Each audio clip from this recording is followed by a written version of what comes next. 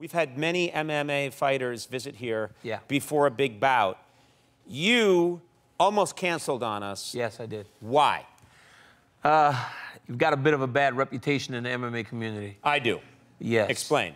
Okay, so as I date back to watching people that have sat in this particular Many chair. MMA fighters have sat in that chair just before a big bout. Ronda Rousey came, and she got thrashed by Amanda Nunes, Miesha Tate also. Then you even doubled up on Nick Diaz and Conor McGregor. Nate Diaz and Conor McGregor. Yeah. So Conor came before the first fight, and he was supposed to beat Nate, and then he lost. Right.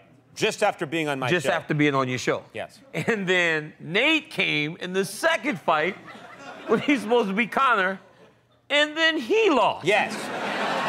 So up until yesterday, Yeah. I wasn't coming. Yeah, yeah.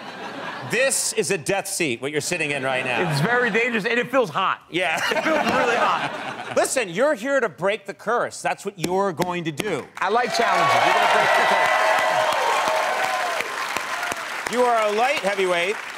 Light heavyweight. You're moving up to heavyweight. Your opponent, this guy's bigger than you. He's a lot bigger than you. He's taller. He's got a much longer reach. Yes. Are you worried about that? I'm not worried about the height and the size. I fought big guys before, and I like challenges. Yeah. You know, like a lot of people, my whole life I've chased the biggest challenges, and this is a big challenge. Stipe Miocic, dangerous guy. I prefer to say his name the way you did. Yeah. So could you say it again?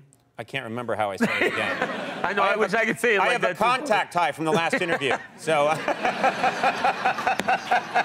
I'm drunk on white wine fumes right now. She seemed to be having a real good time. She was having a really good time, and I do love her to death. Yeah, I do. She's great. Yeah, she's great. But like, for example, I have a very long reach, and I'm very tall, but I am no threat to you at all. I'm like just a scarecrow in the wind, as far as you're concerned. It's like a bendy straw. Yeah. Conan, I don't know if I've ever felt more safe. You're